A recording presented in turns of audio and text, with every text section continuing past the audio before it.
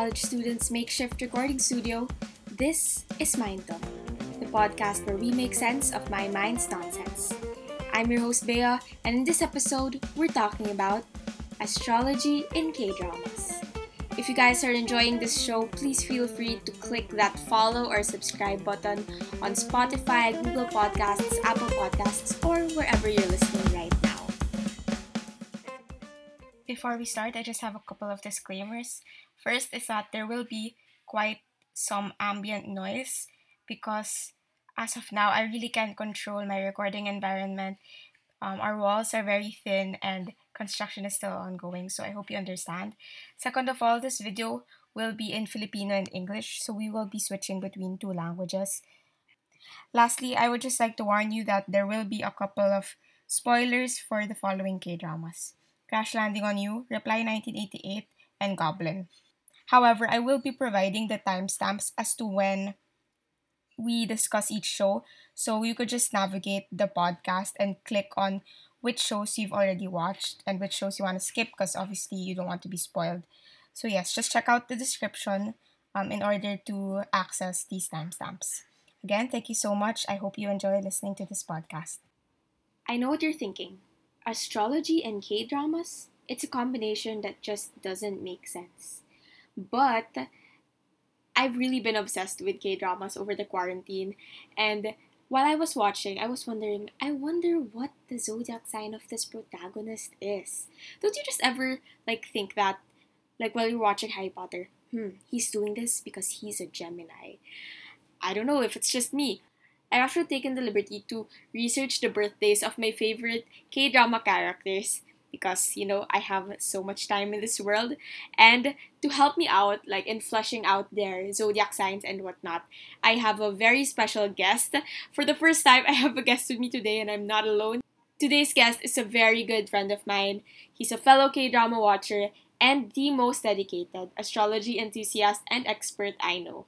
Let's all say hello to Robert. Yay! Hello! Good day Hello. to everyone. I am Robert, a member of the community that actually believes that celestial bodies govern our life, and I'm also a sun in Capricorn, a rising Virgo, and a moon in Libra. So, in-invite ako ni Bea Sadjo kasi, hello, isa ako sa mga best friends niya na, actually, one of her few best friends na super into astrology and also religiously watches K-drama. So I'm the perfect person for the job. So let's start, I guess. Miss Yes. Sancho? Okay. I'm so excited because when I told Robert that I was doing this episode, as in I told him to watch Reply 1988 just for this episode, and he finished it yesterday just for this episode because yun nga, we're dedicated to this podcast, guys. So before we talk about combining astrology and K dramas in one, let's talk about them first as separate entities. So first, Okay. um K-dramas. Let's talk about our personal experiences with K-dramas muna. So, ikaw, Robert. Okay. So actually, me and my family grew up watching K-drama because of this Asia telenovela series ng GMA7. So parang dahil doon, super na-love namin yung K-dramas. Tapos lahat pa kami nasa isang room. Tapos always watch K-dramas before we go to bed. So the first K-drama that I watch is Secret Garden. Tapos, ayun, from there, super nag-start yung K-drama journey ko. Tapos, sa super addict ng family ko, we actually named our dog after one of the main characters in Baker King, if you know that K-drama. And his name is Sakgu. So, ayun, so super love ng family ko sa K-dramas. Doon na nag-start din yung personal relationship ko with K-dramas in general. So, ayun, since then, K-dramas became a huge part of my life. And ngayon, naging accessible na din siya kasi na-add na yung K-dramas to the Netflix. So, feeling ko mas lumaki yung medium ng K-dramas to be a huge, what do you mean? A huge part Phenomenon? of our culture, I guess. Yes. Yeah. So, parang, ayun. Tapos ngayon na walang masyadong ginagawa yung mga tao sa mga bahay nila. Tapos, may Netflix. Tapos, ayun, may K-dramas doon. So, boom. K-dramas are now a Indeed. part of our culture. So what about you, Sanj? So, unlike you, Robert, ako naman, I started watching K-dramas in 2016 lang. As like yung religiously watch. Because as a family, hindi naman kami masyado ma-K-drama. So, like, I started watching on my own. And also with my mom sometimes. In 2016, because of The Sentence of the Sun. Because, as in, like, yun talaga yung naging sikat si Song Joong Ki and like Song Hye Kyo. As in, sobrang naging phenomenon. And then, naging Goblin na yung sunod na sikat and stuff. So, like, dun na nag-start yung hype and love ko for K-dramas. And actually, like, according to research, the reason why K-dramas are super sikat, and like the reason why K-dramas like are really like a phenomenon is because they have like Confucian and Asian moral values. As in, like, diba, the themes are always about family, respect, friendship. It's always like may pagka-wholesome lagi yung themes, which I appreciate because, it makes me happy, ganon. And the top rating K-dramas right now are, so, ililista ko lang. So, first, The World of the Married. Second, Sky Castle. Third, Crash Landing on You. Fourth, Reply 1988. And fifth, Goblin. So, sa lima na yun, Robert, alin na yung napanood mo? Actually, 4 of the K-dramas. Same, sister! 4! Except sa The World of the Married, hindi ko pa siya napapanood kasi parang wala pa akong time. Pero, ayun, yung from top 2 to top 5, napanood ko na siya lahat. They're all like super ganda. Wala akong masasabi. I'm speechless kung gaano sila like ka-perfect. So now, let's talk about astrology, which is your level of expertise. So, ano nga bang astrology, Robert? What is it? Okay, so let me start with its definition. So, sabi sa aking research, so astrology is a pseudoscience that claims to divine information about human affairs and terrestrial events by studying the movements and relative positions of celestial objects. So, basically, it's the relationship between the stars and how we govern our lives. So, that's basically it. And meron mga tinatawag na planetary and ascendant signs which rule different parts of our psyche. So, if you want to if you want to know more about it, you can compute your natal chart in different websites. Marami naman websites in Google. Pero you need you need 3 things. Kailangan yung time of birth, kung saan ka pinanganak, and syempre yung birthday mo. So, for this episode, i-discuss natin yung 3 major signs muna kasi ang dami ng signs. As in, I think merong 13 signs na tapos it comprises like may Mercury, may planet. So, hindi natin yung i-discuss. So, for this episode, i-discuss natin yung 3 major signs. So, first is the sun sign. So, ito yung sign na nag-represent sa basic personality ng isang tao. So, like, pwedeng sabihin natin na ito yung ego ng isang tao. Next sign would be yung ascendant and yung rising sign. So, yung rising sign naman, ito yung appearance mo na pinapakita sa lahat. So, basically, this is the mask that you present to everyone. And then, pwede din ito yung attitude mo, tapos kung paano ka nakikitungo sa ibang tao. And then, lastly, yung moon sign. So, yung moon sign naman, ito yung sign na nag-represent ng internal feelings and emotions. Tapos, sinasabi din dito na this is the sign that represents how you nurture and care for yourself and for the others. So, to like summarize it in a concept, and imagine an iceberg. So, sa top of the iceberg, yun yung rising sign mo. So, yun yung nakikita ng lahat. So, yun yung sign na nakita ng mga tao. Yun yung mask mo. And then, next will be the middle part of the iceberg, which is, ito naman yung sun sign mo. Ito yung sign na alam mo sa sarili mo, pero may tendency na baka makita din ng ibang tao, baka di din makita ng ibang tao kasi, pero ito yung sign mo na alam mo sa sarili mo.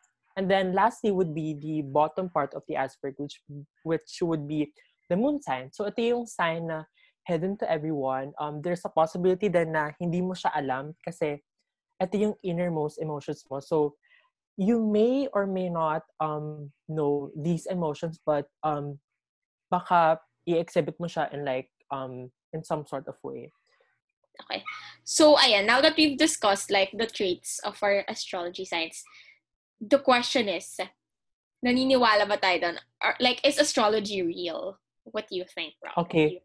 So for me, as a person who like, treats astrology like as a religion, I guess. I think belief to astrology is actually subjective. So parang it's really up to the person if they would believe it. But I have friends na they told me na astrology like is fake, ganon. Tapos parang gawa-gawa lang daw ng parang mga Americans yan, ganon. Tapos ako naman kasi parang since I was a child, I have this fascination over like the planets and the stars and the NASA, blah, blah, blah, blah. So like, I think parang sa concept ng astrology, dun ako na drawn into.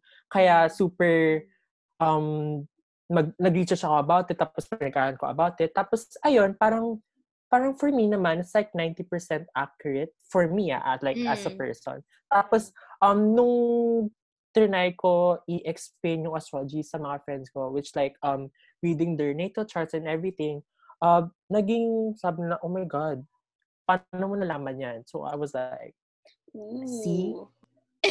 Di ko na alam. I mean, ikaw ba, Sanch, do you believe, like, ako, like, I believe astrology is actually real? I like it to learn more about myself, but I don't necessarily like, I don't read my, ano ba tawag doon? I don't read, like, yung predictions and then, like, base it off, what's gonna happen to me. So, mas ano lang siya, like, way to explore it. And, like, I read something on Twitter. I forgot where, but I think on Twitter, I read something that was, like, with astrology, you take what resonates with you. You don't have to, like, you don't have to believe everything. But then it's nice to, like, just take what actually, what you vibe with. Saka, exactly. Tapos, pwede ko din sabihin na hindi naman siya like exact na basis siya for like everything you do. Kasi astrology to like most astrologers they use it like as a guide lang for like pwede ko siyang relate with like, friends giving advices to you. So, it only serves you as a guide. So, kasi may possibility din naman na hindi mo siya i-follow kasi in the end, ikaw din naman masusunod. So, ayun. Yun lang naman. Tama. You make your own path, ganon. And also, exactly. Yes. So now that we know more about like astrology and K-dramas, what happens when we combine it? Okay. So, like, I think the elephant in the room is whether ina-apply ba talaga ang astrology in producing K-dramas. And the answer is a very loud no. As in, hindi talaga ginagamit ang astrology to like make characters. But like may iba kasing K-dramas that they mention the birthdays of the characters. So like might as well figure out if it's accurate or not. What do you think of this? Like, so before this episode, nag-research ako about astrology in South Korea. And then I read an article na sabi daw ng mga Korean netizens or like K-nets na medyo superstitious yung culture nila doon, pero astrology is uncommon. And to 2017 pa yun, which is like, hindi pa masyadong sikat yung astrology dito sa Philippines. Tapos, they use Chinese zodiac more than the Western zodiac. So like, hindi talaga, feeling ko like, hindi talaga ginagamit yung astrology when it comes to like producing K-dramas in South Korea. Yes. So basically, what we're trying to say is we're doing this for fun, and like we also wanna reiterate na the sun sign isn't like the full description of the character. So parang because we're just gonna be basing it off the sun sign, kasi syempre hindi namin mahanap yung full natal chart. Obviously it's not gonna be super accurate. So yeah, this is just for fun. And okay, I'm gonna like mention na the K-dramas that we're going to talk about. Okay, so let's go. The first we're gonna talk about is Crash Landing on You. Second is Reply 1988. And last is Goblin. Tas may pa-bonus game tayo where we're gonna guess the signs of the characters in Hospital Playlist. Oh my God! Okay. I'm so excited.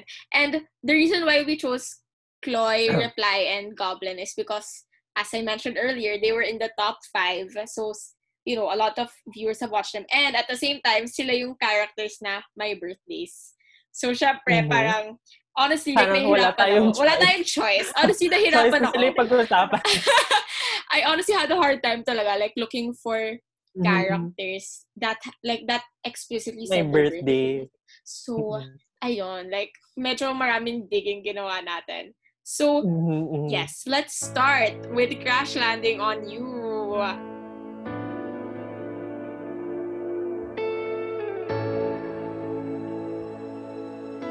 So, Robert, when did you watch this? Okay, so actually pinanood ko yung Crash Landing on You parang halfway na siya nung pag-release ng episode. So like medyo na late ako to the party, I guess. But like what I can say about Crash Landing on You is it's actually a part of my top 10 K-dramas of all time kasi oh my god. I mean, I guess the storyline is actually like, parang medyo hindi siya pwede mangyari in real life, but like you want to believe it's actually real. But like ayun, Crash Landing on You, super nice, would recommend. Ikaw, Sanch, what can you say about Chloe?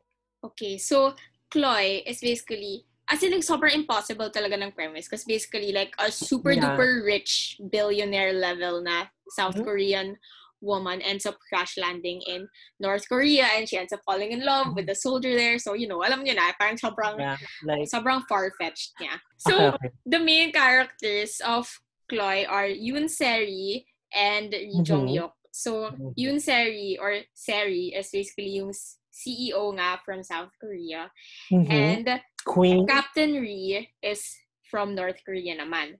So, let's talk about Seri first. Her birthday is on February 2, and what's her sign if she was born on February 2? From what I know, February 2, yun yung mga Aquarius, yes. I guess. Yeah, okay. She's Buti an Aquarius. Oh my God. Yes, so, she's an Aquarius. Yoon Se-ri, parang, oh my God, nung pinapanood ko siya, gusto ko maging siya in real life. I mean like, a powerful woman, a CEO, a humanitarian, oh my God, like, at tapos maganda ka pa and maganda outfits mo. So like, that's the life that I want in the future. Ikaw, what do you think about, Yoon Se-ri's character? So si Yoon Se-ri, as in like, sobrang ano talaga siya, like, she really cares about her wealth and stuff, and like she's really like a boss woman kasi she runs her own company, and at the same time like she has 2 older brothers, and out of all of them siya yung pinaka successful and pinaka like magaling talaga, and siya rin pinaka mabait and stuff. So like you can see na parang she's really like this perfect character almost, except for the fact nga na medyo like may tendency siya to be caught up in material things and stuff. But aside from that, she's pretty like perfect. She's a pretty good character talaga. Yeah. So how does that compare with how an Aquarius is naman, Robert? Okay. So from what I know, ito yung sabi sa research ko about Aquariuses. Okay, so first let's talk about yung mga strengths ng Aquarius. So sabi dito, progressive, original, independent, and humanitarian. So, out of the 4 characteristics that I've listed, I think 3 of them are accurate. So, first, let's talk about Yoon Se-ri being a progressive character.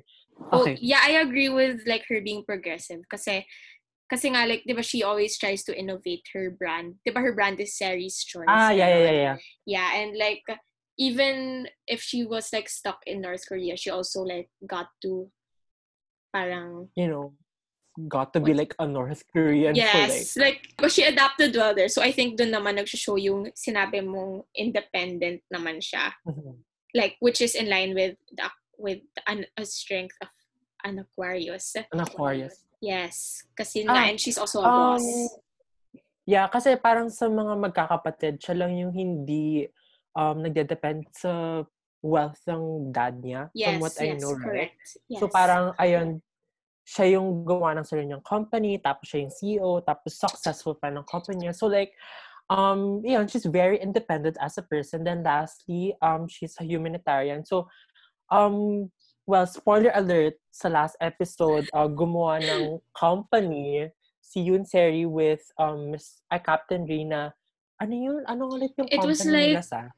parang foundation siya for young musicians na parang will give them Yeah. scholarship and stuff. So, Ayan. honestly, sobrang perfect So, niya. pero, sabi nga nila, nobody's perfect. So, Tama. ayun. Tama! So, let's talk about her weaknesses. From what I know, they tend to run from emotional expression. So, let's dwell on this trait of Yes. Aquarius. So, what can you say about, Yoon Seri being an Aquarius that tends to run from emotional expression? I feel like, is it accurate? Inisip ko if Yoon Seri ever pretended to not be upset about things. Wait lang. I'm trying to remember. Yeah, kasi parang ang tagal na natin pinanood Yun yung nga Chloe. I feel like si Yoon Seri, I think she's very in touch with her emotions. I okay. think. So I feel like baka dun nagkakaiba. Kasi like, feel ko nga like hindi naman based off sa pagiging Aquarius yung character niya. One inconsistency, I guess. Yes, one inconsistency. And then next naman, let's talk about her being temperamental. I feel like that's more Yoon Seri in a sense. Feel ko in general naman, like, may tendency nga yung character ni Seri to, like, be fickle. Ganon. Yung parang, yeah. I don't know how to explain, but sometimes she wants this, tas minsan ganito siya. Like, I don't know, but like basically like how a fickle-minded person works. So, I think in line yon with being an Aquarius. Yes. Okay, so now that we know a lot about Seri and her as an Aquarius, let's talk about her love interest, who is Captain Ri Jong-hyuk, who is actually Aquarius din siya. Because he was born on February then. Yes, February 14. Tama ba? Yes, he was born on February 14. So they are both Aquariuses. Oh my God. Yes, super interesting. So, what a surprise, I guess. Okay. Let's talk about like who Captain Ri is muna as a character. Okay. First of all, pogi siya kasi si Hyun Bin yung tama actor. Yan, tama. And honestly, like very typical knight in shining armor yung vibes niya and stuff. And talagang like he really lives up to his promise to protect Yoon Seri. As in, yun talaga yung main role niya as a protector and stuff. Tapos I can also add na parang si Captain Ri, yung pagka-portray ni Hyun Bin kay Captain Ri is like, oh my God, chef's kiss. As parang, wow, what an iconic actor Hyun Bin is. Kasi parang ang ganda ng pagka-portray niya as a North Korean soldier. So, how about yung pagka-portray ni Captain Ri as an Aquarius? How accurate do you think it is? Based on like the traits you mentioned a while ago. Okay. What do you think? So, sabi kasi ng mga astrologers, yung mga Aquarius daw kasi parang sila yung weird sign ng like buong astrology. So like, I guess pwede kong sabihin na Captain Ri is like very original like as a person. Kasi parang super unique yung personality niya with like, being stoic and all, tapos yung pala soft inside. So parang hindi mo mag-gauge kung ano talaga yung personality niya. So like, ayun, parang very Aquarius trait ng pagka-weird or like ng pagka-original ng isang tao. Tapos, I can also say that Captain Ri is independent, being, protector. Protector ni Yoon Seri. Pero, yung mga Aquarius din daw, kasi sabi din daw na parang may pagka-aloof sila like as people. So like, makikita naman natin na napaka-aloof ni Captain Ri as in like from the first episode, oh my God, are you even a person or like, are you a robot? So, ayun. So, yun naman yung masasabi ko like, with Captain Ri being an Aquarius. So, okay. Yeah. If you were to like say like if you were to compare between Seri and Captain Ri, who do you think is more of an Aquarius? Like, sino yung mas accurate? I think between the two of them, I guess it would be yung Seri.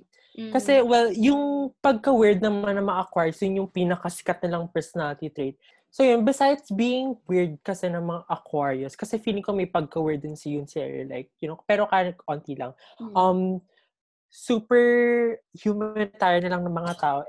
Si Yun Seri kasi parang, hindi ko naman sabihin na like perfect representation of like what an Aquarius is, but like, I guess between the two of them, I would choose Yun Seri kasi mas madaming traits na pinapakita si Yun Seri throughout the series compared to like Captain Reed. So, now, like, as individual Aquariuses, alam na natin, kilala na natin sila. But, like, actually, di ba ang zodiac signs, kadalasan, ginagamit siya to, like, predict your love life or to find out who you're compatible with and stuff. So, how does an Aquarius and Aquarius pairing work? Do they work well together? Okay.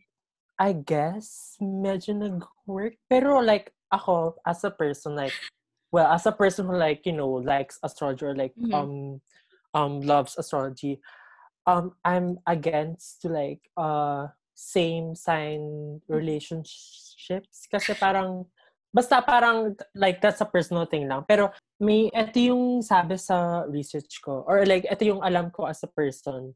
Sabi dito maraming tendency sila magkaroon ng miscommunication. Ayun, tapos sabi din ang alam ko din parang they will understand each other's needs. I think pinakita to sa series na parang from what I remember, nung sa mga last few episodes, si Yun Seri kasi parang super laki ng apartment niya pero walang grocery. Tapos, nung po si Captain Lee sa South Korea, parang bumili ng essential items for Yun Seri kahit, kasi yun nga, walang grocery items si Seri. Tapos, naalala ko din na nung nasa North Korea sila, kasi parang itong si Yun Seri, like, oh my God, I need shampoo, conditioner, and like, kahit na, Koreans, Yun Seri, tapos North Koreans, Captain, binilan pa rin ni Captain Lee si Yun Seri in the end. Yes. Ayun. So, so I guess, may mga tendency na magkaroon ng fallout sa mga Aquarius, pero like, in most cases, fruitful naman yung magiging relationship nila. Okay, thank you for your knowledge and expertise on Crash Landing on You. So we can now move on to the next K-drama, which is yung kakatapos lang ni Robert. So fresh pa sa isip niya. My so God. that's Reply 1988. Okay, so I'm gonna give like a brief... So I'm gonna give like a brief like synopsis just because like medyo complicated. Actually, parang ang simple niya pero complicated kasi ang daming characters. Yeah. But there are 5. There's like a main barkada. So that's Dong Ryong, Sun Woo, Jung Wan, Taek, and Doksun. Tapos si Bora, kapatid siya ni Doksun. So we'll discuss those 6 characters. But sige, first, like, what did you like about Reply 1988 since you just finished it? Oh my God. As in, grabe. Reply 1988, like, hands down, top 1 ko siya sa list ko ngayon ng K-drama, like, all time. As in, parang, and that says a lot kasi parang, ayun nga sinabi ko, like, since nung bata pa ako nanonood ng K-dramas, and nahanap ko na yung pinakamagandang K-drama for me. So, ayun, siguro yung mga nagustuhan ko about Reply 1988 is like, siguro yung simplicity niya, like, as a K-drama, pero grabe yung execution niya kasi parang, I think, well, hindi ko siya malalaman kasi di naman ako buhay nung 1988. Pero, hindi din ako South Korean, but like, I guess yung research, yung culture ng 1988, parang na-depict siya ng series. Tapos parang nakita mo yung glimpse kung ano yung South Korea noong 1988. So like, and also yung relationship between like inside the neighborhood, like grabe yung dynamic nila, like ang dami ko pwedeng i-point out na relationship, but like I guess yung pinaka-favorite ko yung 3 moms. Like, oh my God, I super love them. Like I hope in the future, like, magkaroon din ako ng ganung barkada. Like, kumakain lang pag yung mga bata ko nasa eskwelahan or like something. But like, ayun, super love ko Repelling 88, as in, wow. What about you, Sanj? As the Okay. person who like, forced Yes. me into watching Grabe yung Repelling 88. forced. Willing din Thank siya, you guys. for Willing forcing siya, me. guys.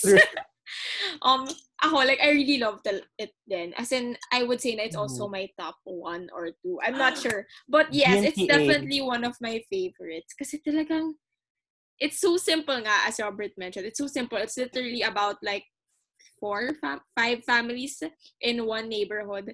And, like, just their simple stories in 1988. Ayun, And, like, as in- yun lang.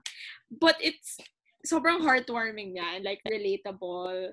And also, like, I'm gonna mention, kasi diba, Reply 1988, it's the 3rd installment of the Reply series. Yeah. Of the Reply So, series. there's 1997, 1994, 1988. Kami ni Robert, napanood na namin lahat yun. Well, si Robert, kalahati ng 94. But Hindi ko basically, basically, napanood na din. namin yung iba. And yung pattern kasi is, like, you have to find out who the main girl, like, the female protagonist is gonna marry Sino in yung the end. makakadaluyan niya, yeah. So, yun yung pinaka parang premise niya all the time. So, for this, si Doksun yung main girl. Tapos nun, Yeah. the I rest love of it. the neighborhood boys are the options. Mm-hmm. So, yun. Yeah. Siguro, like, the first person na ma-eliminate natin sa options ni Doksun ay si Yeah. Dong Ryong. So, like, let's Dong talk Ryong, about him oh na my and God. get him out of the way na. Although, like, I love Okay. Dong Ryong, but yeah, like, let's just get him out of the way na. So, he was born on, where is it? He was born on January 28, which makes him so he's also an Aquarius. Yes, he's also an Aquarius. Yun, Seri and Captain. Si Dong Ryong, siya yung parang pinaka-funny sa buong barkada. As in, like, siya yung nagpapatawa sa barkada. Yes. Happy virus nila. Yes. And, like, wala talaga siyang sineseryoso. Chill lang siya sa life. Tsaka, pwede ko rin sabihin na siya din yung parang counselor nilang barkada na parang everyone goes to him for advice kasi like he actually gives like decent advice to his friends. So I think dun siya matalino. I guess. Yun yung intellect niya. Yun yung intellect niya. Yes. So I guess let's talk about him being an Aquarius. Mm-hmm. Okay.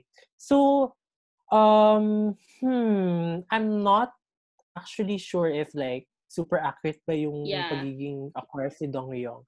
Kasi, okay, first of all, yung nasabi ko na kanina, okay, sabihin mo natin yung strengths ulit. So like, progressive, original, independent, and humanitarian. So like, he's very original. I can say that. Original. Like, he's original. Like, it's very like original and he's also weird. So like, check. Tapos, ayun, independent din siya actually kasi parang, 'di ba, sa mga first few episodes, nakikita natin na medyo out of touch siya with his family. So parang dahil doon natutunan niya kung paano maging independent tapos naging independent din siya sa mga friends niya pero like ayun, feeling ko I guess ito siya kung paano maging independent in his life. Like, cooking for his own food, mom niya, tapos yung dad niya palaging sa school. So, like, ayun, kudos to him for being independent. Pero, tapos, now, let's dwell into yung mga weaknesses ng Aquarius. So, ayun, as I've said kanina, runs from emotional expression, temperamental, uncompromising, and aloof. So, out of the 4, I think, first na yung trait na pwede kong sabihin na like yung pagka-Aquarius niya as a person. So, ayun, he tends to run from emotional expression. I guess nakaka-relate dito kasi yung pag-run niya from emotional expression actually it manifests to like him not opening up to his parents. Eh, 'di ba? Yun nga parang yung relationship niya with his dad and his mom parang medyo wank-wonk. So like hindi siya marunong paano mag-express ng emotions sa parents niya, which resulted to like to their relationship like growing apart, I guess. Ikaw ba, anong masasabi mo And with, I feel like because with he's like Dongryong? such a like jokester, parang minsan dinidisregard niya na yung Parang he feelings niya. hides. Yeah. Yeah. Wow. Analyzing. Like, wow. Humor Wow. as a coping mechanism, I guess. Well, may mga traits siya na pagka-Aquarius, but like, I guess not super accurate. So, ayun. So compared to Seri and Lee Jong-hyuk, mas hindi pa siya Aquarius than them. Yeah. So like, out of the three, siya yung pinaka-least Aquarius. Least Aquarius. Okay, so we're gonna move on. Just because like walang ka-love line si Dongryong, so parang medyo... Oh, true. Yes, I'm so sorry. Okay, next. Sad. I mean, important character ka Dongryong, but like, Yes. let's, go to the more important one. Okay, so now we can talk about like the couple, which is, sorry spoiler, pero kailangan kasi i-spoil para like may sense. Oh my God. So that's, so we're gonna talk about Sunwoo and Bora as a couple. And so basically si Sunwoo, siya yung nasa main barkada and si Bora yung kapatid ni Doksun. So like outside the barkada siya. But if there's one thing they have in common is that they are both Virgos. Again, diba sinabi ko mo kanina, ayaw mo ng same sign relationships. But anyway, so si Sunwoo, he was born on September 17, tas si Bora September 13. So yes, they are both Virgos. Okay. So let's talk about Sunwoo first. Okay, so first impression, oh my God, ang gwapo ni Sunwoo. As in, wow. Yes. Pero, feeling ko like, napaka-good boy for my case. So like, pero gwapo siya. Tapos, gusto ko din yung relationship niya with his mother na parang super loyal siya to his mother. Tapos super out of the children sa neighborhood, siya yung pinaka decent na anak sa neighborhood. Tapos wala namang masyadong masasabi kay Sunwoo, pero gwapo siya at magaling siyang anak. Oo, tsaka like he's smart kasi he becomes a med student. Yeah. And like ano pa ba? As in talagang filial son siya. As in he really cares about his mom kasi nga kasi his mom is a single mom. Yes. So he really parang takes care of her. So parang siya na rin yung tumayong dad kay sa little sister niya. Kay Jinju. Yes. And he's super pogi talaga kasi nga he's class president pa and stuff. So talagang like leader type. Wow. Yes. And like as in hardworking siya, so you can see na that translates to his grades and stuff. So he's really a smart guy. So how does that like compare to being a Virgo? So, okay, let me just point it out. Virgo is one of my favorite signs. Si Sunwoo being a Virgo. Okay, wait. Okay, so first of all, let's talk about Virgos first. So, sabi dito, yung mga strengths ng Virgo, they're loyal, analytical, kind, hardworking, and practical. Check. Check. Yes. So, ayun, out of the 5 traits, feeling ko swak naman yung pagka-Virgo ni Sunwoo. As in, wow, he's very loyal to his family. He's also analytical. He's also kind. Yes. He's also hardworking and is also practical. So, like, wow. 5 out of 5. 100% Virgo, I guess. Ayun. So, next would be yung weaknesses naman ng Virgo. Shyness, worry, overly critical of self and others, and all work and no play. So, dito naman siya medyo naging hindi Virgo. So, like, medyo 50-50 yung pagiging Virgo niya. So, out of the 4, siguro ang pinaka Virgo sa traits niya ay yung pagka-worryiness niya as a person. Kasi, we can see that sa episode na yung nagiging malapit na yung mom niya, tapos yung father niya. Yes. So parang na-worry niya na baka ano yung nangyari with his dad na parang medyo di ko na explain kung ano yung pinag-worry niya kasi parang ayaw na yata ma-replace. Yeah, parang naaawa siya sa dad niya. Mm-hmm. Parang ayaw niya maisip ng dad niya na parang naka-move on na sila. Parang ganun. So like he feels pity for his dad. Yeah. Kasi parang maraming scenes na parang he talks to his dad na kahit, Mhm. wala yung dad niya. Pero, well, yun lang naman yung pwede kong sabihin about, yung weakness niya, like, as a Virgo. Pero, pwede ko din, ipo-point out ko din yung mga Virgo, they're perfectionists. Yes.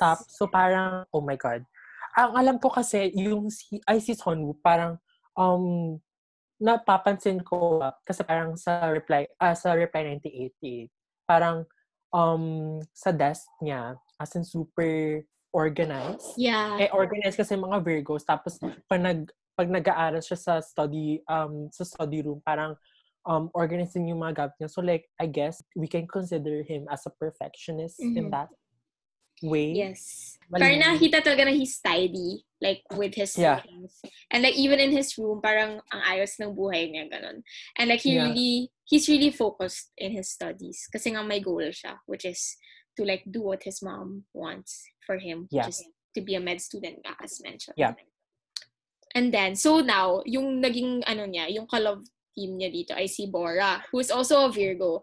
And actually, okay, sasabihin ko na, like, honestly, like, similar sila in terms of intellect because they're both smart. They're both super smart. Si Bora naman, like, law school naman siya. And like, hardworking and stuff and talagang goal-oriented. But, ano yung difference ni Bora and Sunwoo? Okay.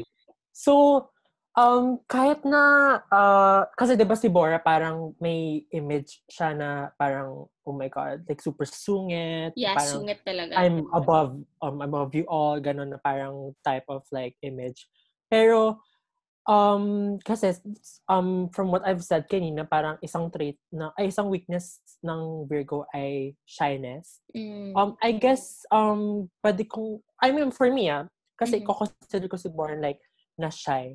Like, in terms of like, to her parents. Kasi parang, hindi kasi masyadong, nag-express ng emotions si Bora towards her parents. So, parang, pwede kong sabihin na shy siya in that sense. Tapos, also, she's overly critical of herself and others. I mean, nakita naman natin like throughout the series. Kasi parang parang hindi ata Reply 1988 episode na hindi niya ini-insult si Doksun yung kapatid niya or like any part of the neighborhood. Tapos, ayun, all work and no play din siya. Pwede din natin sabihin na mas pinili niya yung career path niya over Sunwoo. Oops, spoiler. But ayun, all work and no play yung mga Virgos. So ayun, napaka-Virgo ni Bora for me kasi parang pati sa strengths, parang check lahat. Like loyal, analytical, kind, hardworking, and practical. Tapos most of the weaknesses na binanggit natin, tumpak din siya. So like, compared to like Sunwoo, mas Virgo si Bora. Actually, yeah. Kasi parang si Sunwoo, parang, like, Virgo siya in terms of like strength, but in terms of weaknesses, mas parang medyo white. Yes, I get it. So, as you mentioned nga a while ago, you don't like same-sign couples. Pero paano naman pag pareho silang Virgo? How do you think like they're gonna work? Because obviously, like sa K-drama, kinasal sila. But then, like, how do you think nag-show siya? Yes. Okay. So, ang alam ko kasi diba parang sabi ko kanina, parang yung mga Virgos, they very goal-oriented. So parang, if nakita silang hindrance sa career path nila, parang talagang tatanggalin nila. So, I guess yung sinabi ko kanina, parang si Bora, na nakita niya na, hindi naman sa hindrance, parang feeling ko, mas magiging successful siya if wala siyang distraction, aka Sunwoo. Kaya siya feeling ko nakapag-break siya with Sunwoo para, mas maging focused siya with her goals, which is being like, a lawyer. Or like being part of like the legal field. So, ayun, may tendency na if both goal-oriented yung mga Virgos, baka yung isa mas piliin yung career over, the partner. Tapos, they also define their relationship very early on. And I think, super clear nito dun sa last episodes na parang nagkabalikan si Bora and Sunwoo. Oh my God, spoiler alert again. Sorry, nagkabalikan sila. Parang nag-decide sila kagad na pakasalan yung isa't isa kahit na 6 years pa lang sila sa relationship nila. And nagkaroon sila ng break for like a very long break. So like, ayun, yun lang naman yung masasabi ko about like Virgo x Virgo relationships. Ikaw ba? Ano ba masasabi mo sa I think naman like talagang kitang-kita how much of a Virgo they are. They both are. Especially like when Sunwoo, parang nung naglatag siya ng parang conditions, parang I feel like sobrang analytical niya mag-isip. In terms of like a relationship, parang iniisip niya talaga like very objective siya mag-isip. And like yun nga, may goal agad siya which is like to get married. So, long-term sila mag-isip.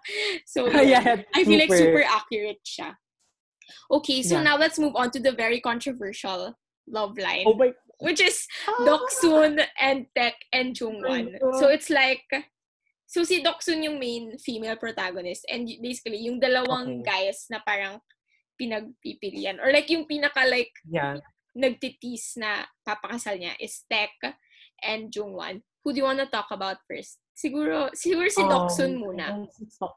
Oh yeah.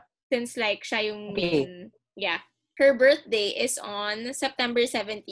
Kasi actually, magkalapit sila ng birthday ni Bora. Like, naging conflict din. But anyway, so Virgo din siya.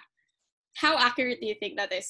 Because like, very different si Doksun kay Bora. As in, super opposite sila. Super different. Like, pati si Doksun and si Sunwoo. Parang, super opposite nila. Oh my God, if i-compare mo yung intellect or like yung IQ nila to like, if compare mo yung intellect ni Doksun tapos yung intellect ni Bora and Sunwoo, as in parang super, oh my God, super wala talaga.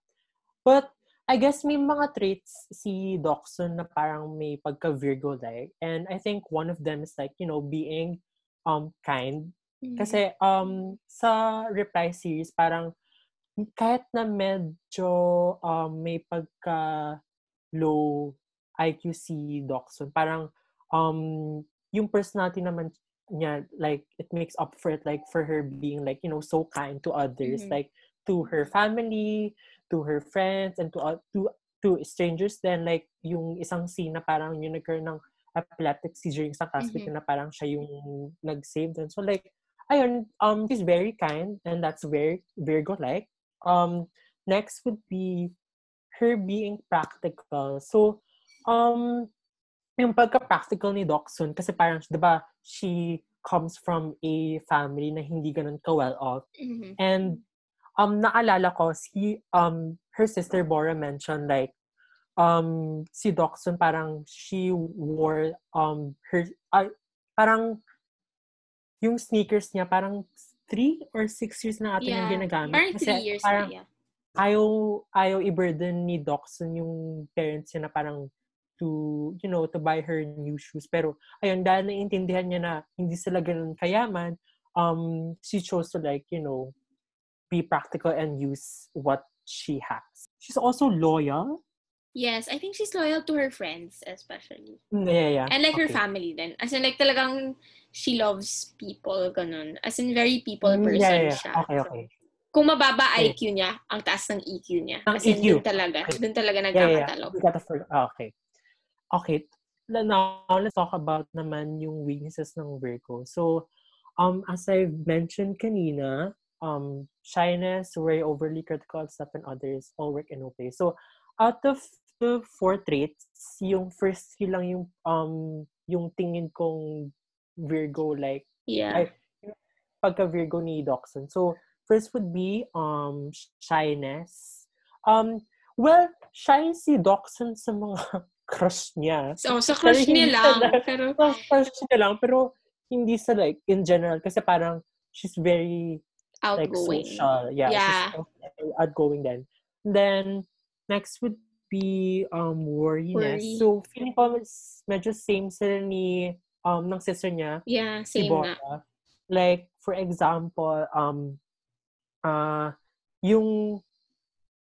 yung time na pumunta sa China si Doksun with Taek na parang hindi kumakain si Taek, pero parang nagawa niya ng paraan para kumain si Taek. So like, super caring super caring niya doon. Yes. Kasi nag-aalala siya like, of Taek. And then, lastly would be overly critical of self and others. Feeling ko, super mababa yung self-esteem. Ni Virgo. Ni Doksun. Ni Doksun. Like, naalala ko parang twice niyang minention na hindi niya deserve ng love. Diba love. Yun? Yes. Like, wow, like, grabe yung self-esteem niya. Pero, ang ganda naman ni Doksun, like, oh my God, kahit nung high school siya, as in parang, she's not that bad, but like, ayun, feeling ko, she's very critical, like, to herself. Yeah, parang nag-worry kasi nga, as we mentioned nga, worrying. Yeah. May tendency na mag-worry ang Virgos, and si Doksun nga, like, she tends to worry talaga about her future kasi nga wala siyang dream or career path in mind. And at the same time, like, yung mga crush niya, parang ang labo naman. Jungwan, I'm talking to you. So parang syempre, like, diba, sobrang nasira yung self-esteem ni Doksun dahil si Jungwan. Dahil sa pink shirt. Oh my God! Okay. Talaga yun. So now that we talked, dahil na-mention na natin si Jungwan, let's talk about Jungwan. So, let's talk about Jungwan. Actually, like, out of all the characters, siya lang yung walang exact birthday. As in, March lang sinabi. March. So, if it's March, it's either Pisces or Aries. But, like, as an astrology expert, which do you think he is? I think, oh my God, this is very obvious. Like, feeling ko, Aries yung zodiac sign ni Jungwan. Kasi, oh my God.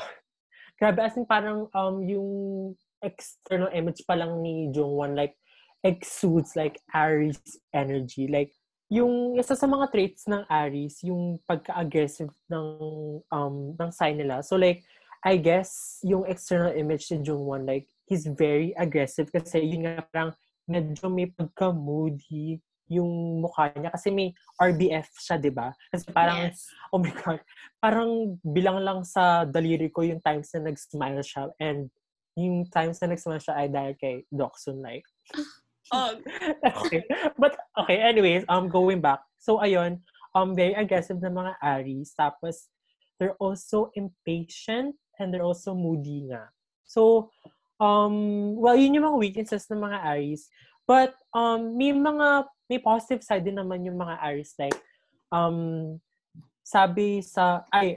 what I know, yung mga strengths ng Aries like include being courageous, being determined, confident, enthusiastic, optimistic, honest, passionate. So like, yung list goes on and on. But I guess yung mga traits na pwede kong i-link kay Jungwan being an Aries are like, he's determined. He's determined kasi, ikaw ba, may mga maisip ka? Alam ko kasi determined si Jungwan, pero hindi ko lang ma-pinpoint kung anong scene yung pwede kong sabihin na like determined si Jungwan. Ikaw ba, may naisip ka bang scene na pwede sabihin na determined siya? Feel ko like si Jungwan naman as a person, talagang like family-oriented siya, like most of his peers. And I feel like yung number one like na precious to him in his life is his older brother. So parang feel ko like he was determined to make whatever dream Jongbong has to come true. Kasi nga like Jongbong has a heart condition. So parang Jongbong can't do a lot of things. So parang whenever Jongbong says na I want to play basketball, I want to be like this, like that, parang ginagawa ni Jungwan, ginagawa niyang dream niya kahit hindi niya talaga dream. So like super determined niya to like lead the life that his brother can't. Ganon. Yeah. But, yes.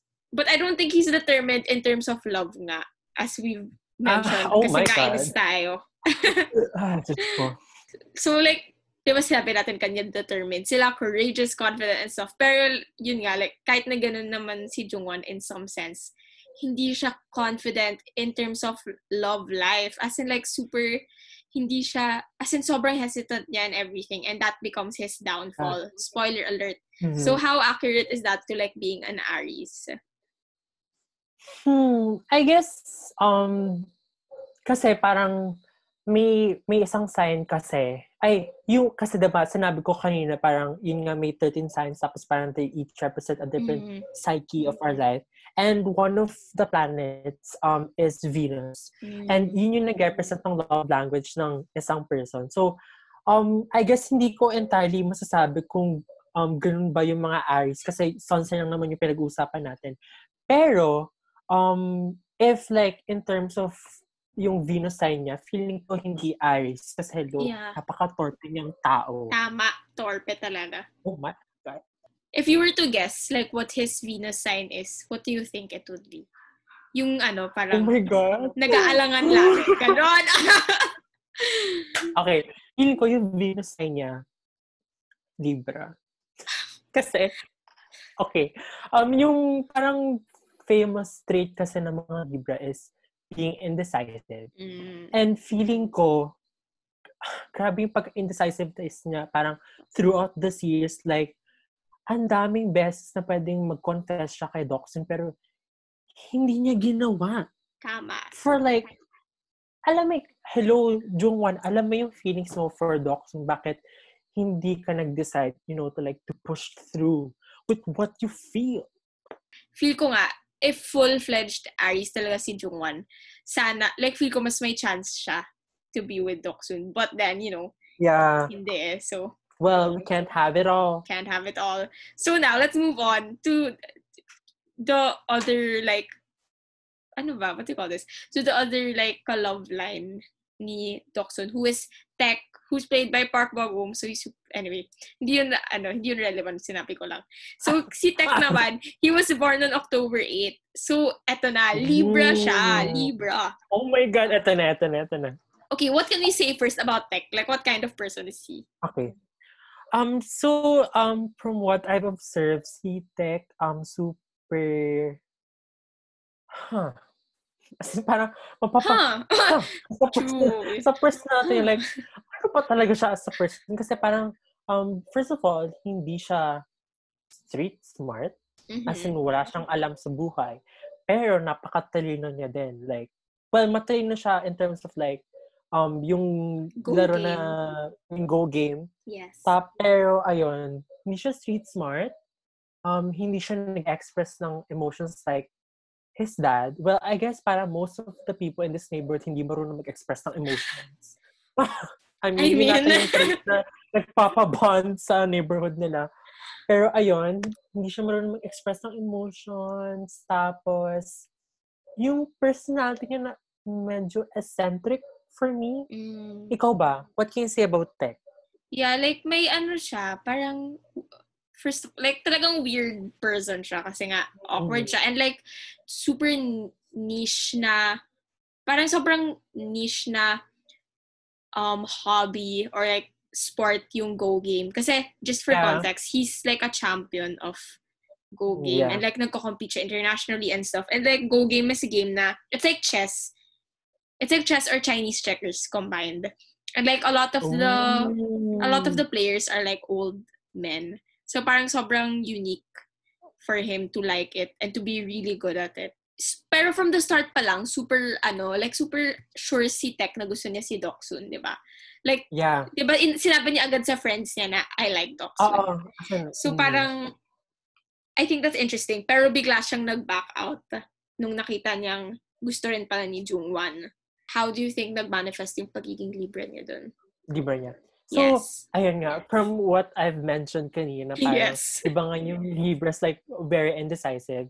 Makikita natin to dun sa scene kung saan nag-back out siya dun sa dapat date nila ni Doksun, tapos dun siya mag-confess. Kasi may nakita siyang picture ni Jungwon may nakita siyang picture ni Doksun with Jungwon sa wallet ni Jungwon. So, like, nung nakita niya na may ganun na picture, parang he opted to like not push through with it. So like, I guess, isa yun sa mga weaknesses ng mga Libra na parang indecisive sila. So parang, for example, pag may nakita lang silang isang like, like small hindrance to like do something na gusto nila, parang hindi na sila mag-push through with it. Yeah.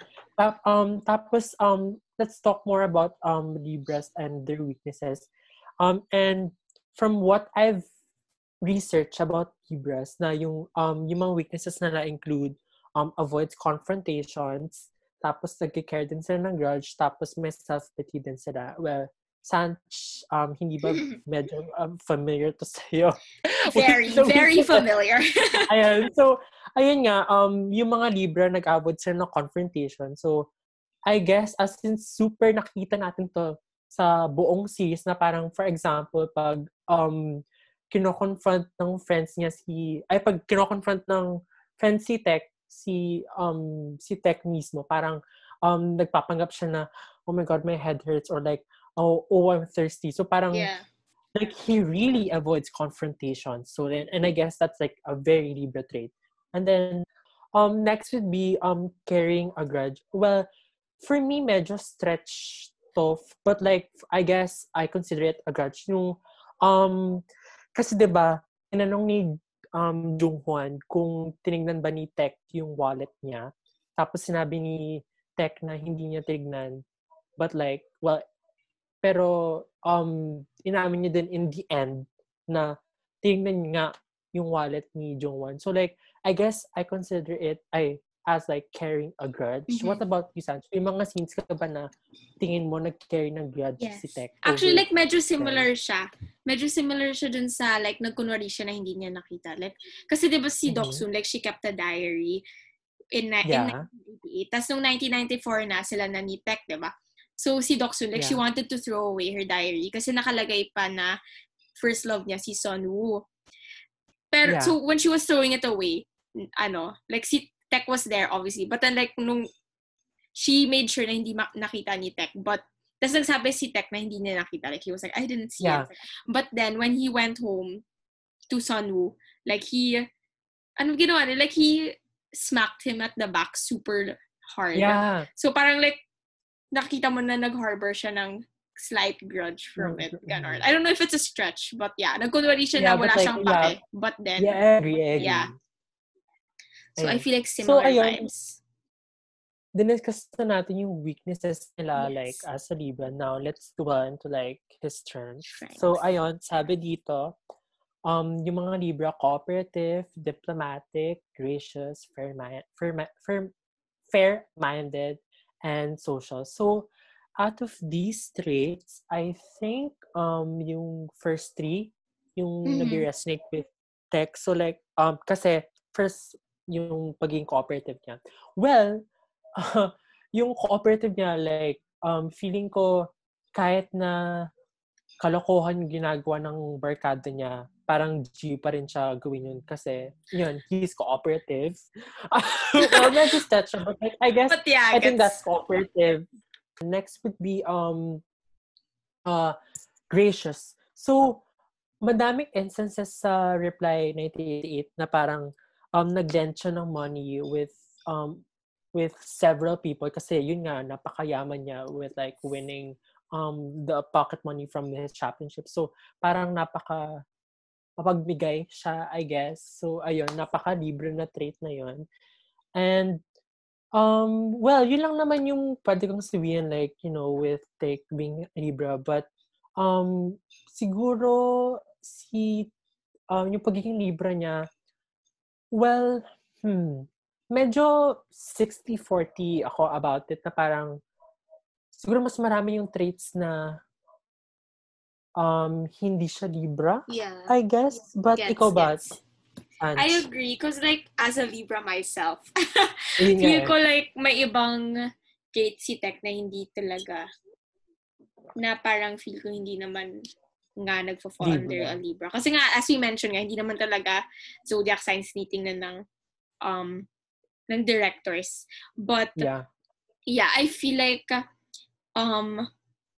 kasi like Libras are known to be sociable and like, extroverted. And he's not sociable. Yeah, he's super like introverted. Like, yung well, feeling ko yung pag si Tech, represent it's like a meme, feeling ko yung two-eyed Mike Wazowski. Yes. As in, feeling ko, siya talaga yun in real life.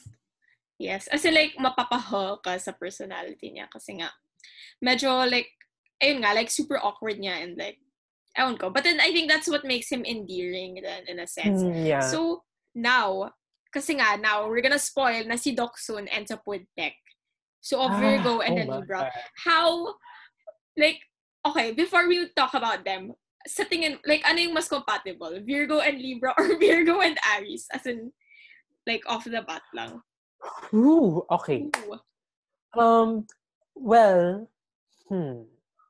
feeling ko, mas compatible yung Virgo x Libra na kahit bias ko si yung one. So, for me, feeling ko mas compatible yung Virgo x Libra kasi from what I know, mas compatible yung Earth x air signs compared to like Earth x fire signs. Kasi Libra is an air sign tapos Aries is a fire sign naman. But ayun nga, feeling ko mas compatible sila in terms of like yung nature ng signs nila. Pero ayun, feeling ko mas compatible yung Virgo x Libra. Yes, but full disclosure, mas gusto namin si Jungwan. But you know. Jungwan. Yes, Jungwan number in terms one. Of astrology, si Tech, pero like, you know, Jungwan pa rin. Okay, so now, paano nag-work yung pagka-couple ni Doksun and Tech? Ng Virgo x Libra? Yes, Virgo x Libra. Kasi parang feeling ko hindi ako like, you know, makakagawa ng summary. Yeah. Like, kung paano sila as a couple. Kasi parang, well, sa latter part lang naman sila ng buong series nagpakita ng, you know, ng moments between Doksun and Tech.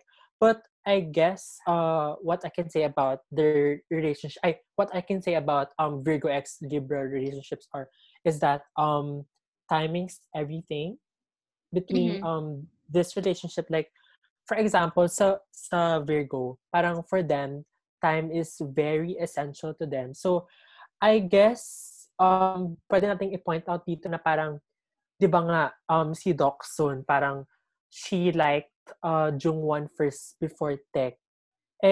Dahil nga sa pagkatorpe ni Jungwan, hindi nagtugma yung timing nila, I guess, kasi parang, well, medyo tugma yung timing nila, pero dahil kay Jungwan, hindi sila nagkatuluyan. Pero ayun, timing is everything for Virgo. So parang, if hindi lang for Jungwan, edi sana naging sila na. Pero ayun nga, time is very essential to Virgos. So, ayun naman yung masasabi ko with them being a couple. Kasi ayun nga, from what I've mentioned kanina, parang medyo onti lang yung moments nila. Pero, my final words would be like, Virgo x Libra, carry. Parang, sige, go. Yeah, I wish nga, like, mas na-develop yung relationship nila. Kasi parang biglaan na lang. Well, hindi naman biglaan. But then, like, mas gusto ko sana makita side ni Doksun as to how nag-develop feelings niya. So, para mas naging in-depth sana discussion natin today. Oh my God. Yung first part ng series talagang revolve around Doksun and Jungwan. So, like, talagang magugulat ka na si Tech yung nakatuloy ni Doksun in the end. Kasi parang, well, so first episodes na parang yung guy na yung present husband ni Doksun, parang medyo nagbe-make sense na si Jungwan yun. Kasi hello, nagsasalita yung husband niya.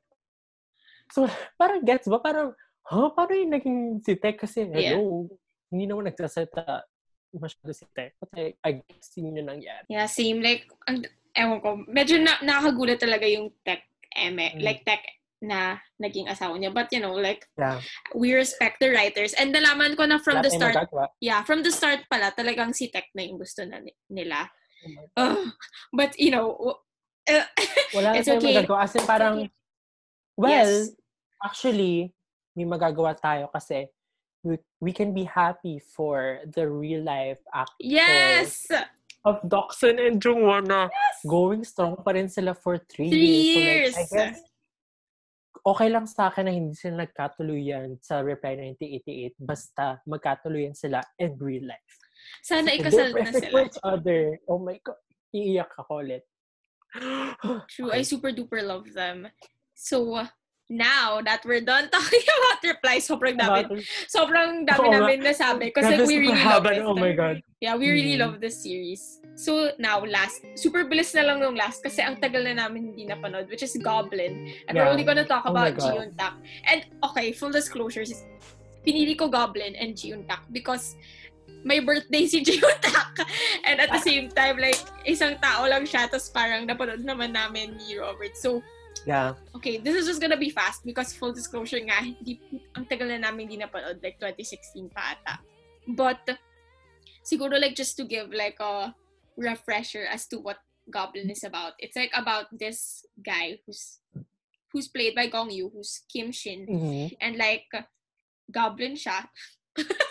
And Yeah, then, hello. parang immortal, basically like his punishment is that he can't die and there's like a sword in his chest. Tama ba? Yes. And Yeah, then parang tapos, may person na destined to be his bride na siya lang makapull out ng sword. And Ji-Yoon-tak, who's played by Kim Go-eun, is basically the Goblin's bride. And she's born on September 13. So she's a Virgo. So what can you say about Ji-Yoon-tak first? Like as a person, I mean as a character first. Well, feeling ko unpopular opinion yung sasabihin ko about Ji-Yoon-tak. Pero, nagustuhan ko yung character niya. Kasi parang ang daming may ayos sa personality ni Ji-Yoon-tak. Kasi parang, from what I remember, na medyo,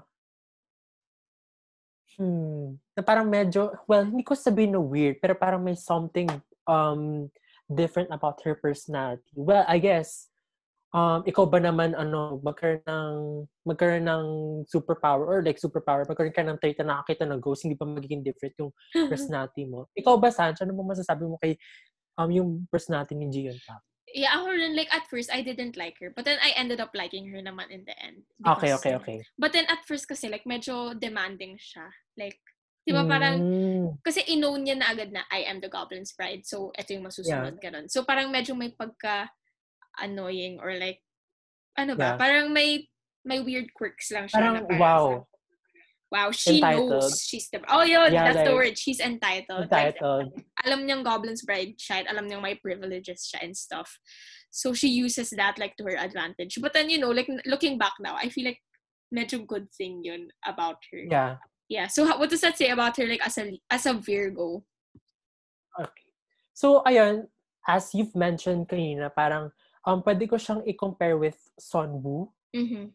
Kasi diba si Sunwoo parang, ayun, gusto ko to. May bibigay akong list tapos dapat sundan mo for this relationship to happen. And I guess that also happened in this setting with Ji-Yoon-tak and the Goblin na parang, ito yung demands ko, dapat kailangan mong sundan para, yun, mag-work yung relationship na to. So, ayun, one trait yun na pagiging Virgo na parang, they're very demanding. But also I can add din yung mga Virgo na they're hardworking. Actually nasabi ko sa Virgo kanina. So sabihin ko na kung ano yung traits na nag-resonate with them. So I think yung traits na nag-resonate with Ji-Yoon-tak being a Virgo are like she's hardworking kasi diba parang nawalan siya ng nanay like at a very early age. So like I guess she needed to like to be hardworking in order to like survive with her day-to-day life. Also she's also practical kasi yun nga hindi naman siya like ganun ka-well off like hello, like the Goblin himself na parang super laki ng bahay niya. Tapos she's also well, I don't know if like kind is a trait that I consider Ji-Yoon-tak has, but like feeling ko no. Feel ko rin no. Kasi parang hindi masyadong pinakita yung pagka-kindness niya, I guess. But like, well, anyways, next naman would be Loya. Well, wala siyang magagawa wala siyang magagawa kasi wala siyang tao sa buhay niya. So like, she needed to be loyal to like, to the goblin Goblin, himself. yeah. Okay. So ayun lang, yun yung mga strengths niya like as a Virgo. The next would be naman yung weaknesses niya. Well, Parang sa hindi mga naman traits na sinabi ko kayo na parang wala akong masasabi na Mm-mm. pagka-Virgo X sa weaknesses niya. Kasi parang wala naman masyado, hindi naman siya shy, hindi naman siya masyado nag-worry, hindi naman siya critical sa sarili niya, hindi naman siya all work and okay. So like, well, so ayun, obvious naman na yung pagka-Virgo ni Gio Tak is like, super little lang. Pero Yeah. ikaw ba, Sanj? Ano bang masasabi mo? Feel ko kasi like, now that I'm like refreshing my mind about Goblin, parang na-realize ko na talagang more on the love story siya. So parang talagang wala tayong chance to super duper get to know each character. Kasi nga mas about them together yung naging ano. So like feel ko kaya nga hindi talaga natin ma-judge kung fully kung Virgo siya, ganon. Okay, so we're done with the 3 main K-dramas. So now it's bonus round! I'm so excited. Okay, eto, let's do this quick lang. So, we're gonna talk about Hospital Playlist, which is basically like it's the newest K-drama by our favorite producer-director, who is Shin Won-ho. As in, like, all his K-dramas are so good. He was the one who directed Reply 1980. Basically, the whole Reply series is by him. And also Prison Playbook, which is our favorite also. And this, Hospital Playlist. So basically, like, I'll just give like a super brief background before we do the bonus round, where we guess where Robert guesses like their signs. So Hospital Playlist is basically like about 5 doctors na different specializations sila, but all of them were college best friends. They were in the same barkada. Not college best friends. They were best friends in med school in the year 1999, and they ended up being super successful doctors with different specializations, and they all work in the same hospital. So okay, ito yung gagawin ko. When I say the name of the character, sabihin mo yung sign and like one sentence that you think makes him that sign. Like one word na lang. One word that makes that person that one sign. Word or like one phrase? Sige. I'll count to 3. So I'll say, first. I'll give a brief description of the character, like, and then after that I'll count to 3, and then you say the zodiac sign first, and then the trait. Okay, let's start with Lee Ik-jun, and his specialization is he's a general surgeon. So okay, what do you think his sign is? 1, 2, 3. Leo, kasi life of the party siya. Okay, I agree. So next, Choi Sung-hwa, siya naman ay isang neurosurgeon. She's perfect, basically. She's the love of my life. Okay, so what do you think her zodiac sign is? 1, 2, 3. Taurus. Kasi she's very responsible. Okay, next. Kim Jun-wan naman. He's a cardiothoracic surgeon. So, what do you think his zodiac sign is? 1, 2, 3. Aries, like Jung-hwan. Sila kasi mood. Okay, next. Yang Seok-hyung, who is an OB-GYN. 1, 2, 3. Aquarius, kasi weird. And last but not least for our bonus round, my personal favorite, An Jung-won, who is a pediatric surgeon. 1, 2, 3. Pisces. Kasi magaling mag-show ng emotion. So the reason why like super mabilisan lang to is because like it's relatively new, so ayoko pa siya i-spoil masyado. Yeah. But basically like super as you can see, obviously, like very diverse yung personalities nila. And what I appreciate about this drama is like mas fleshed out yung like each character, like in terms of their personality, to the point na nakaka-pinpoint nga si Robert ng possible zodiac sign nila. So now I guess you can wrap things up na. What do you think, like now that we analyze like astrology in K-dramas, do you think like it's accurate? Do you think that they should make it a basis in the future and stuff? What do you think? Well, I guess most of the characters naman like are in line with their sun signs, but I think we will never know if it's really accurate kasi we only discuss their sun signs lang and not their full chart. Mhm. But feeling ko, well, siguro dagdag hassle yung pagka inline ng mismong zodiac signs nila with the characters mismo. But siguro it wouldn't hurt them if in-inline nila yung birthdays nila with their characters kasi parang medyo kasi yung astrology parang it's a growing trend na between the millennials and the Gen Z. So Yeah. I guess if they want to have more viewers, I guess they can use astrology as a means to promote their K-drama more. But ayun, feeling ko magiging fun concept if in-line man nila yung zodiac signs nila with the characters. Yeah, for me, kahit hindi naman ganun ka-accurate, as in para lang fun to discuss. It doesn't have to be accurate. I think it's just fun to discuss zodiac signs of characters para so that they feel more like real people then in a sense. Mm-hmm. So now I'm super grateful for your astrology knowledge here in this show. So to people who are interested nga in expanding their knowledge in astrology, what would you recommend for them?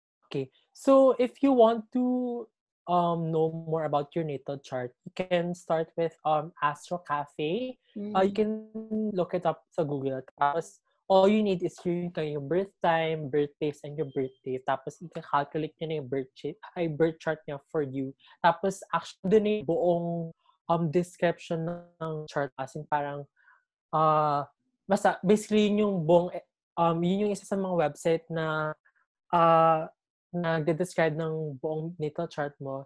And then, may mga apps then, like for example, CoStar, Sanctuary, like beginners.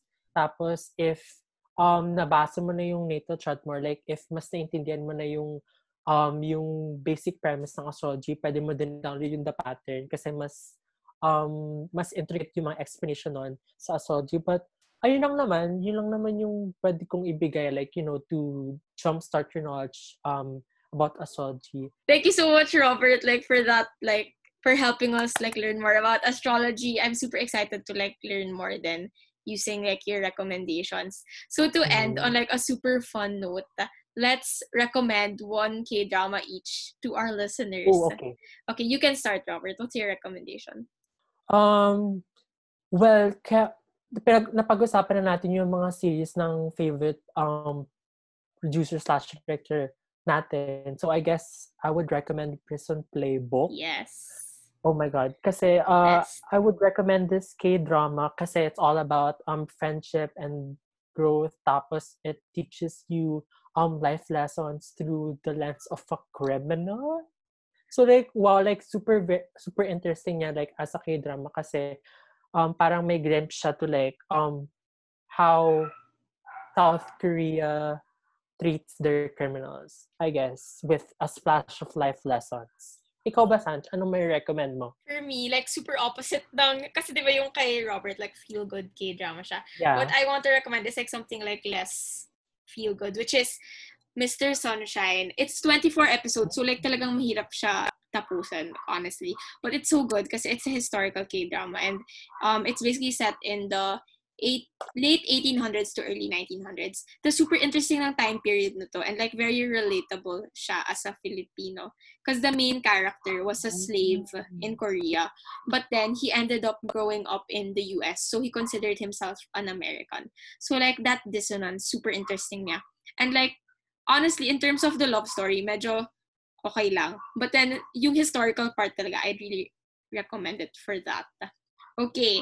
So, thank you so much, Robert, for being here with us today. Before I, end the show, would you like to, would you like to greet anyone or, plug your social media and stuff? Okay. So, first of all, I would like to thank you for giving me a platform to use my knowledge, use my useless knowledge to to actually educate people in a fun way. Also thank you then na kinonsider mo ako to be a guest to your in your informative and diverse podcast na parang nagdi-discuss ka ng social issues, tapos nagdi-discuss ka din naman ng fun topics. So like, oh my God, kudos to you. Congratulations in advance. And you can follow me on all my social media platforms at RBRTPBNG, Robert Pabiling with no vowels. And well, that's it. Thank you again. Yay. Thank you, Robert, for being my guest. I super duper appreciate it. And I learned so much from you. Love you, sister. I love you.